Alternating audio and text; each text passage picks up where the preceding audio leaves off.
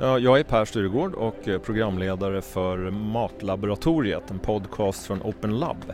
Idag är vi på besök här på Norra Latins trädgård där matologi går av stapeln. Det är ett event som sker varje år, arrangeras av SLU, Sveriges lantbruksuniversitet. Vi är här idag med Matlaboratoriet för att intervjua forskare, för att prata med matforskare om vad vi inte kommer att ha på tallriken i framtiden. Det är någonting som har aktualiserats av den senaste tidens torka och hetta, men också av att vi har ett stundande val.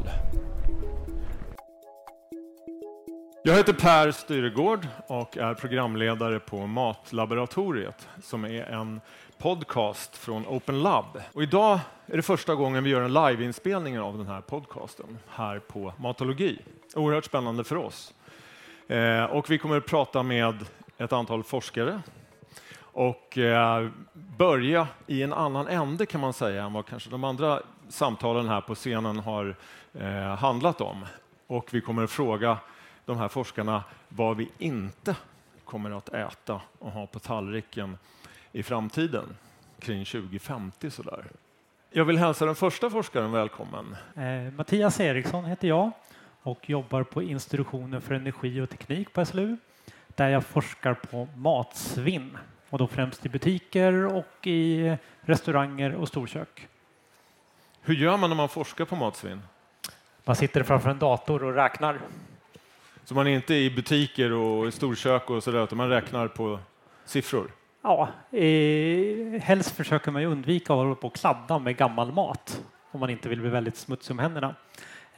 Så att det är mycket bekvämare att sitta framför en dator och räkna. Men oftast är det någon annan som då har blivit smutsig om händerna när de har samlat in siffror åt mig. Och då till den här frågan, vad kommer vi inte att ha på tallriken? Vad kommer vi inte att äta i framtiden, 2050?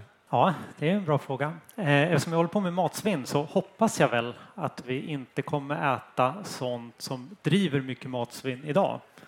Jag tror vi kommer då äta mindre färskvaror till exempel. Att vi kommer äta mer av sånt som går att lagra under längre tid.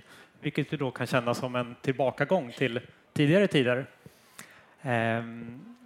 Jag tycker den här sommaren har illustrerat också att det kanske kommer bli förändringar till framtiden. Att vissa råvaror helt enkelt blir dyrare. Det kommer inte finnas väldigt billig tillgång till vatten till exempel i framtiden. Då kanske vi måste bli effektivare i hur vi konsumerar. Att vi äter mindre kött. Att saker och ting kommer bli dyrare och därför måste vi så att säga lägga om våra kostvanor lite grann. Vi kan inte äta precis det vi vill, precis när vi vill och i precis vilken mängd vi vill. Vad ser du då som den, om man tittar lite kortare perspektiv nu innan vi går över till nästa forskare, vad kommer det att hända mest? Jag vet att du har klagat lite på att det händer inte så mycket när det gäller matsvinnet, även om det finns många fina idéer. Men vad tror du att det kommer hända först framöver när det gäller matsvinn? Vad kommer den största förändringen att ske till det positiva förhoppningsvis då?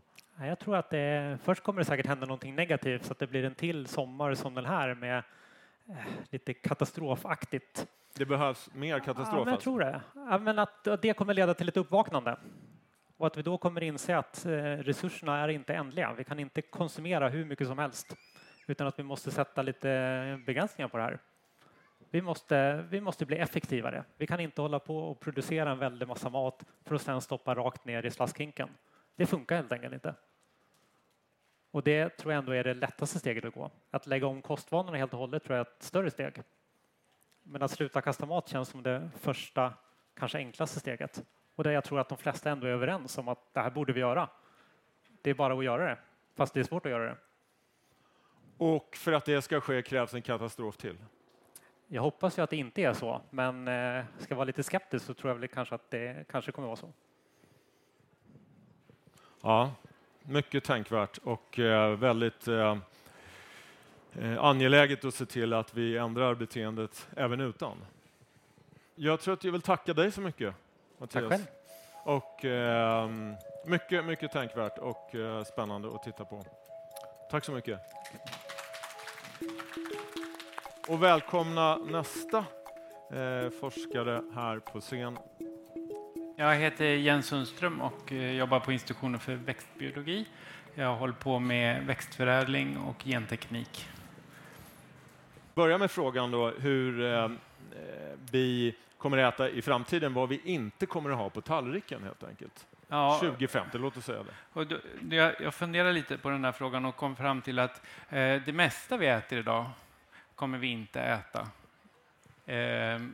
Om man ser på sorterna. Därför att väldigt många sorter som vi äter, de byts ut kontinuerligt. Även om man inte kanske är medveten om det så vetesorterna som vi odlar idag, de har ju bytts ut. De byts ut ungefär var 50 år. Så att vi kommer att gå igenom ett antal vetesorter fram till 2050. Vissa grödor gör vi inte. Så potatis till exempel, King Edward och Binche, de är nästan 100 år, men många andra sorter kommer vi inte äta. Sen kan man ju tänka att alltså de flesta vet väl inte att känner inte skillnad på olika vetesorter när man köper sitt mjöl.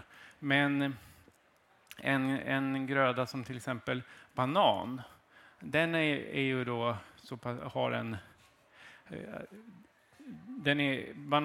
vi äter i princip bara en sorts banan. Och den banansorten tror inte jag att man kommer att äta om 50 år. Därför att den är angripen av så mycket bakteriesjukdomar idag.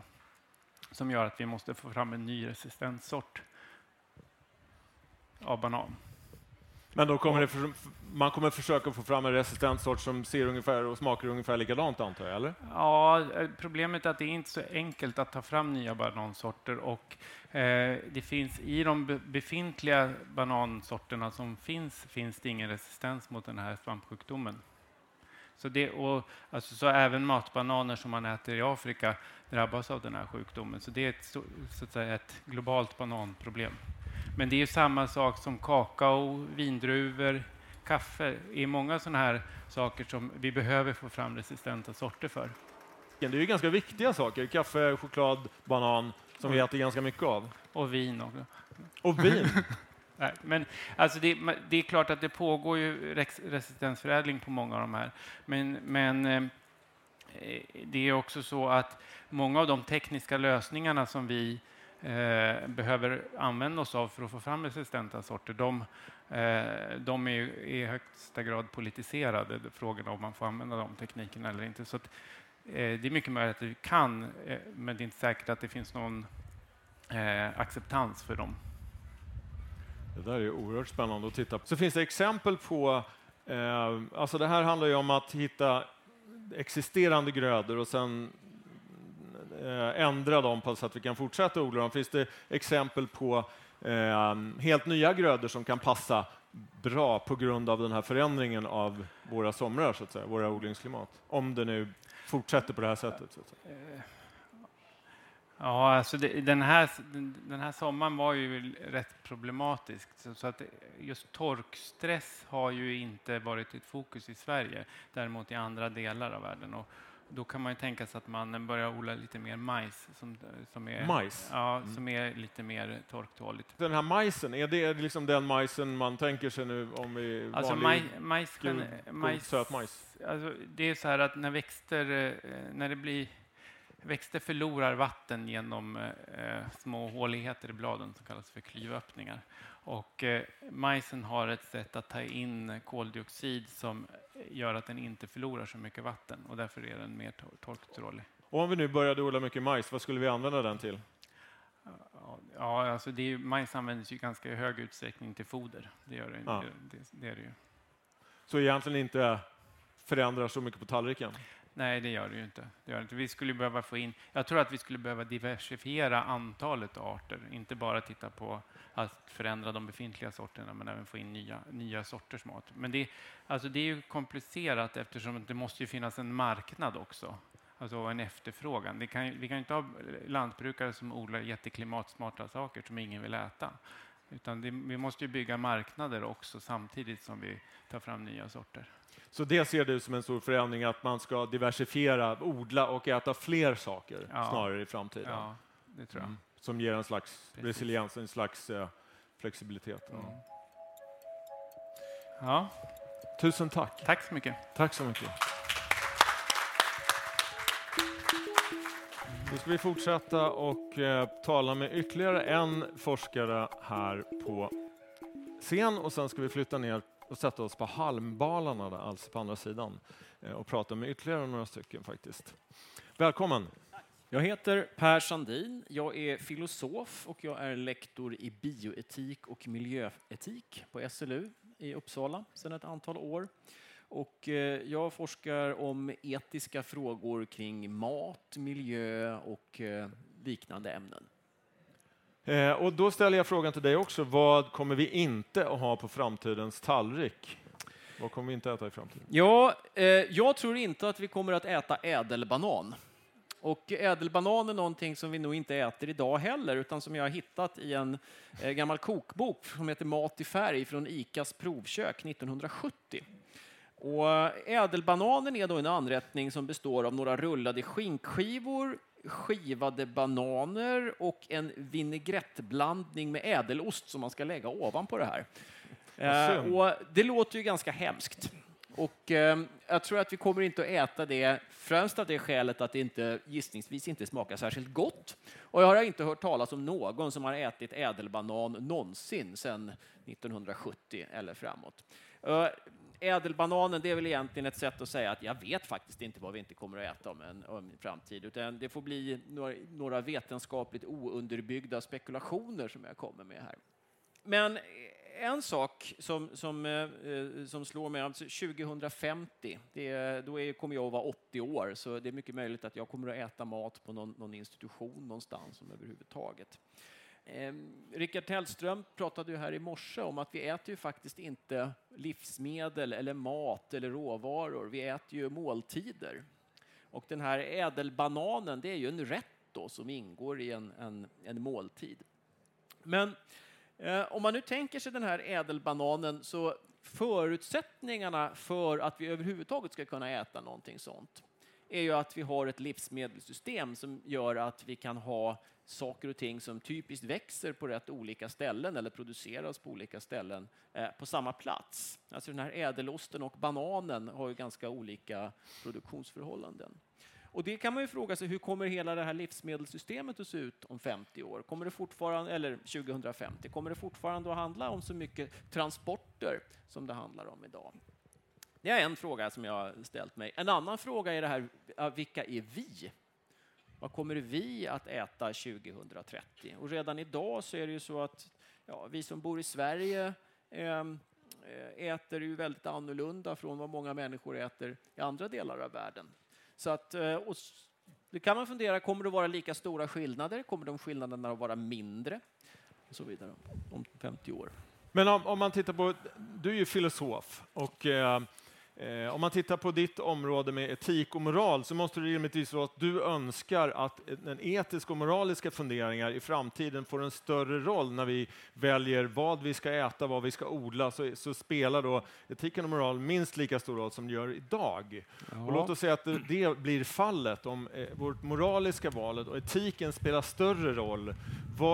Hur påverkar det då tallriken 2050? Ja, det tror jag är ganska svårt att säga, för att man måste nog fundera på vad det är man menar med ett etiska val och moraliska val.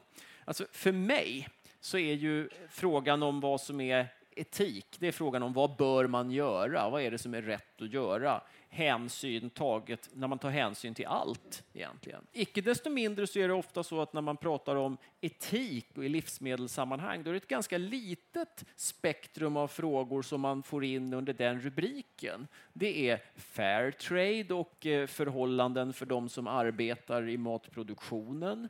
Det är miljöfrågor i viss mån, klimatpåverkan och en del annat. Och det är även då i någon mån alltså djurvälfärd, djurrätt för vissa. Många väljer ju då att äta veganskt av djurrättsskäl. Så det om man pratar man om moral, då brukar det bli ett ännu snävare urval frågor. Då är det nästan så här sexualmoral som det handlar om. Så att Ja, jag tror att det kommer nog förhoppningsvis att ha någon form av påverkan, men exakt vad det handlar om, det är svårt att säga. Men om man fokuserar då på två områden som känns extra aktualiserade nu, om man tittar på klimatet och hälsan. Det är naturligtvis väldigt mycket av det här, det är stort i sig, men om etiken påverkar, hur ser en etiskt helt korrekt tallrik ut 2050 om vi tar så mycket hänsyn till den personliga hälsan och klimatet som möjligt? Ja, då vill jag börja tillbaka. Alltså, är den personliga hälsan, i vilken mån är det en etisk fråga? Det är ju alltså också, man pratar ju om den personliga hälsan, men man pratar ju också om folkhälsa. Och många tycker väl att vi bör ha ett visst utrymme att förstöra vår egen hälsa om vi gör det valet. Det är liksom inte nödvändigtvis omoraliskt då, på ett eller annat sätt göra saker och ting som jag vet är ohälsosamma för mig. Men det det innebär ju inte att jag tycker att man behöver tycka att det är acceptabelt att folkhälsan blir sämre på grund av att man äter för mycket kolhydrater eller vad det nu kan vara, eller röker eller dricker alkohol. Så att det är inte något, liksom den etiskt korrekta tallriken och därifrån till att man ska välja den och så, det är ett ganska snubblig väg, tror jag. Så det finns inga oetiska ingredienser på tallriken på det sättet, så konkret? Det kan det säkert finnas, men jag tror inte att jag har liksom svaret på att det här är en omoralisk ingrediens. Men det är klart, om ta en köttbit som har framställts på ett sätt som är både miljömässigt oförsvarligt och där ett djur har fått lida och som kanske dessutom är ohälsosamt. Det verkar ju svårt att hitta något försvar för det. Eller... Finns det något väldigt konkret då? För det här är ju uppenbarligen väldigt komplext och ganska svårt. Finns det något konkret sista råd du har från ditt perspektiv i forskningen som kan plockas upp av alla oss när det gäller att hitta en kost som känns etiskt försvarbar, som känns så okej som möjligt ur den synvinkeln? Ja. Läs på och tänk efter så man gör ett mera välgrundat val. Det tror jag är liksom det korta, koncisa rådet. Läs på vad? Ja, läs på. Vad har det här för påverkan? Vad blir resultatet? Vad är konsekvenserna av det jag gör? Hur har det här framställts? Vad händer när det passerar genom mag-tarmkanalen? Vidare. Läs på. Gå en utbildning på SLU till exempel kan ju vara ett utmärkt sätt för det. Ja, det är väl ett bra slutord här när vi är på matologi som SLU arrangerar. Så jag vill tacka dig så hemskt mycket och tack för er som lyssnade här. Så kommer vi att prata vidare med några forskare till precis här ute på området. Tack så jättemycket.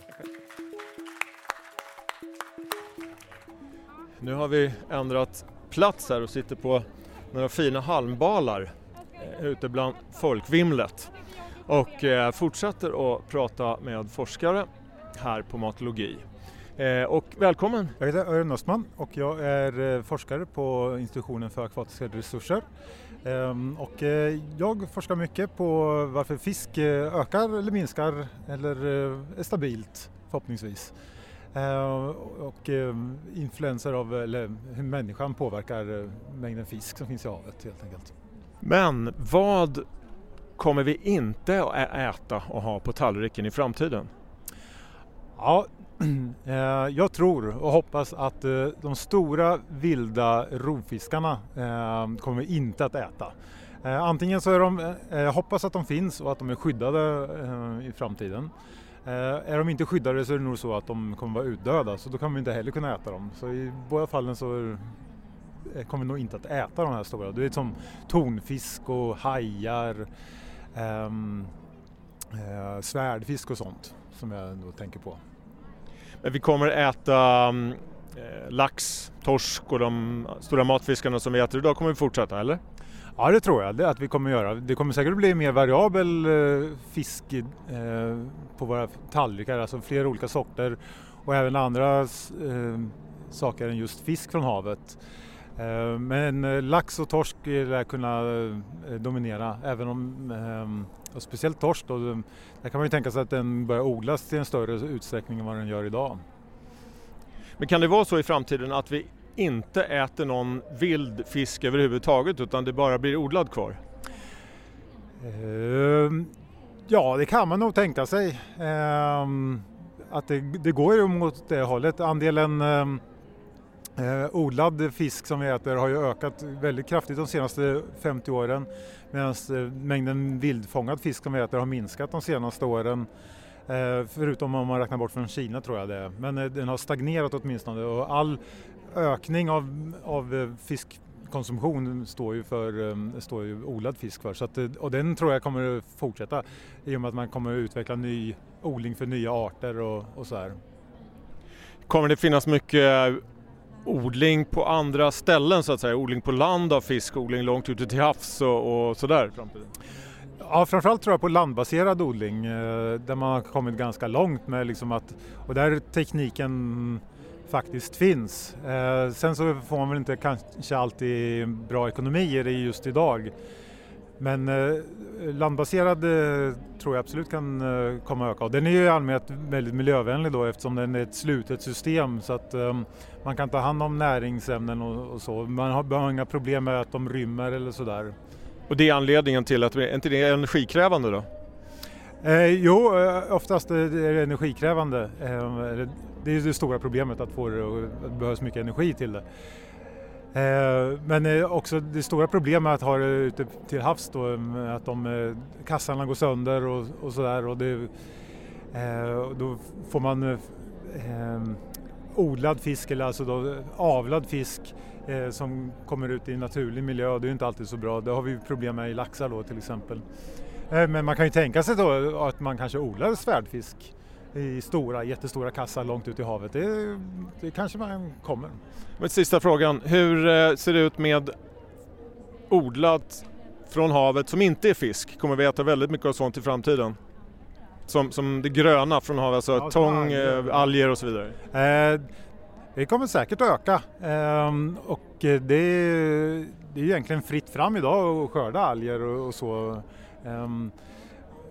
Men det är väldigt få företag som håller på med det så det är väldigt i sin linda ännu men det är säkert någonting som kan komma att öka. Sen är ju alger inte det bästa, ingenting som vi kan bli mätta på liksom människan utan det är ju väldigt mycket svåra ämnen att bryta ner i alger och sådär. Så att, men som en krydda, absolut.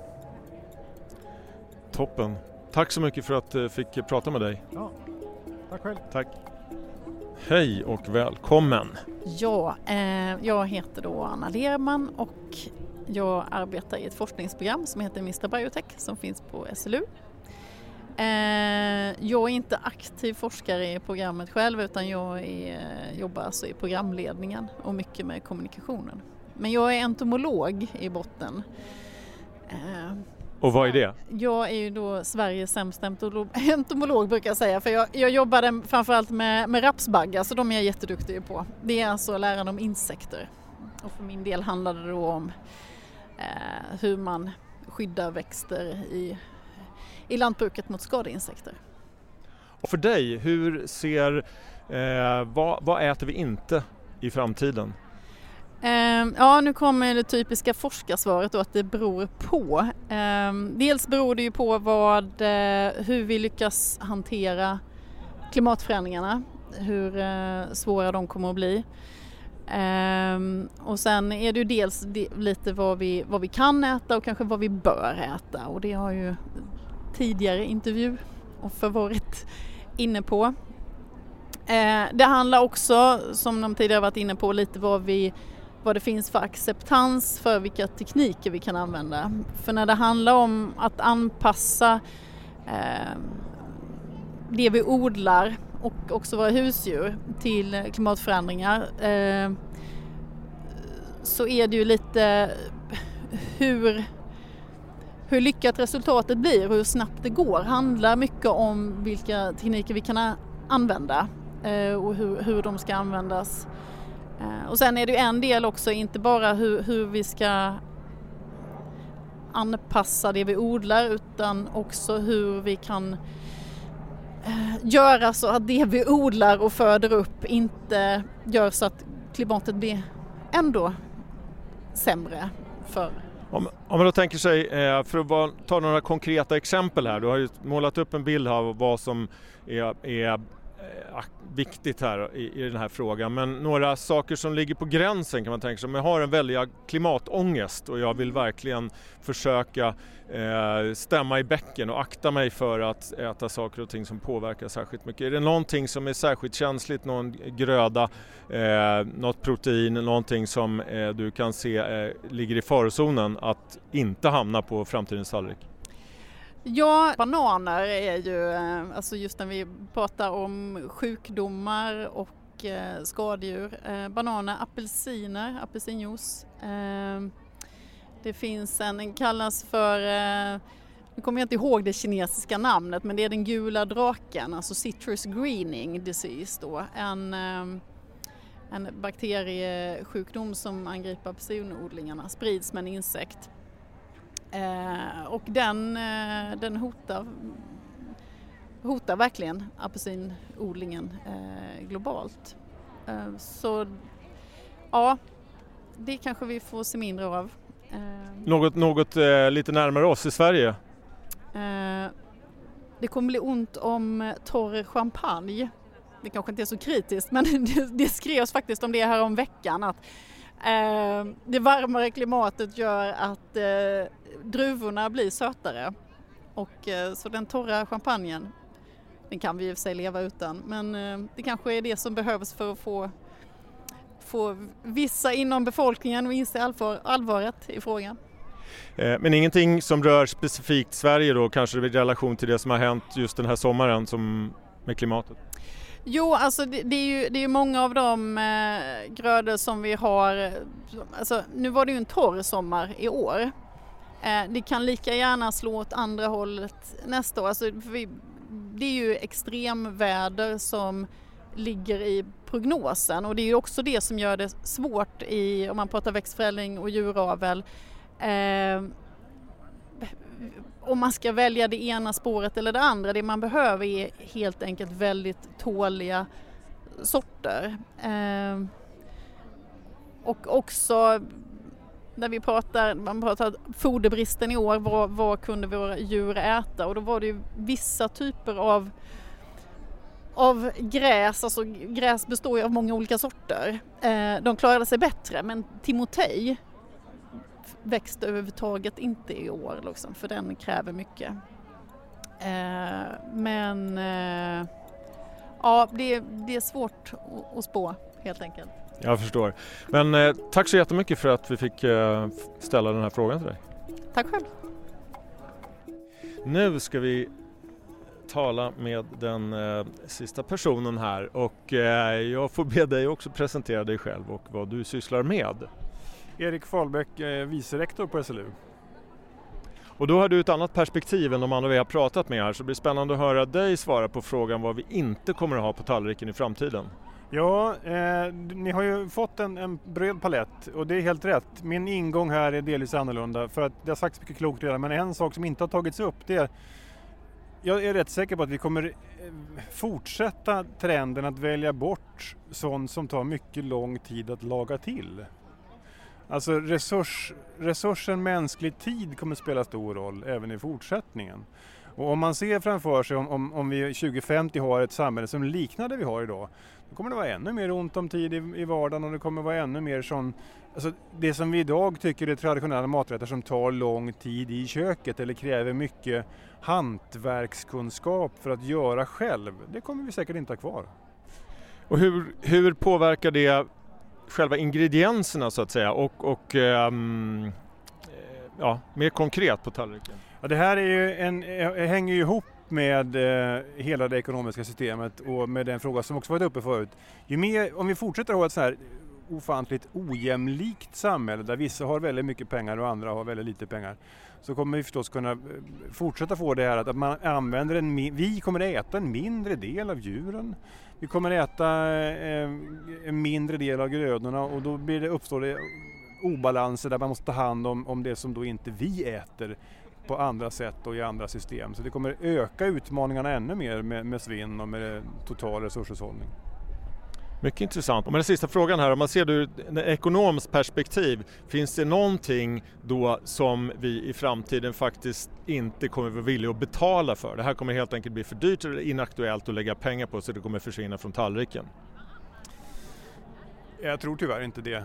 Jag tror att så länge vi har kvar en väldigt ojämn inkomstfördelning så kommer det finnas en klick människor som kan köpa den torra champagnen om de vill ha den. Jag tror att det snarare kommer vara så att får man något sånt tryck så är det drivet av en moral och en medvetenhet som är bred och som snarare får någon form av medelklass globalt eller i Sverige att välja bort vissa saker. Och då kan man komma in på de här frågorna som Per talar om, Sandin. Liksom, om vi har matproducenter som använder mycket resurser och använder oetiska produktionsmetoder och kräver väldigt mycket vatten och eller annat, då kanske vi börjar välja bort dem mer systematiskt.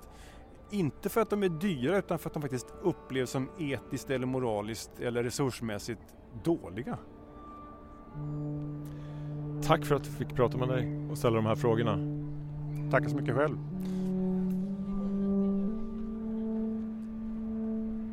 Då rundar vi av Matlaboratoriets sändning här från Matologi, SLUs matevent här på Norra Latins trädgård. Som ni hörde här med våra forskarsamtal så är det inte den enklaste frågan vad vi inte kommer att äta i framtiden. Bananen ligger illa till, apelsinerna, kanske den torra champagnen, men exakt hur framtidens tallrik kommer att se ut är inte så lätt ens för forskare att berätta för oss. Jag heter Per Styregård, tack för mig. Det här var Matlaboratoriet som görs av Open Lab och produceras av Soundtelling. Idag har vi varit på SLUs matevent Matologi och intervjuat forskare. Det kommer fler avsnitt av Matlaboratoriet framöver. Titta efter dem i de vanliga kanalerna Acast och iTunes. Tack!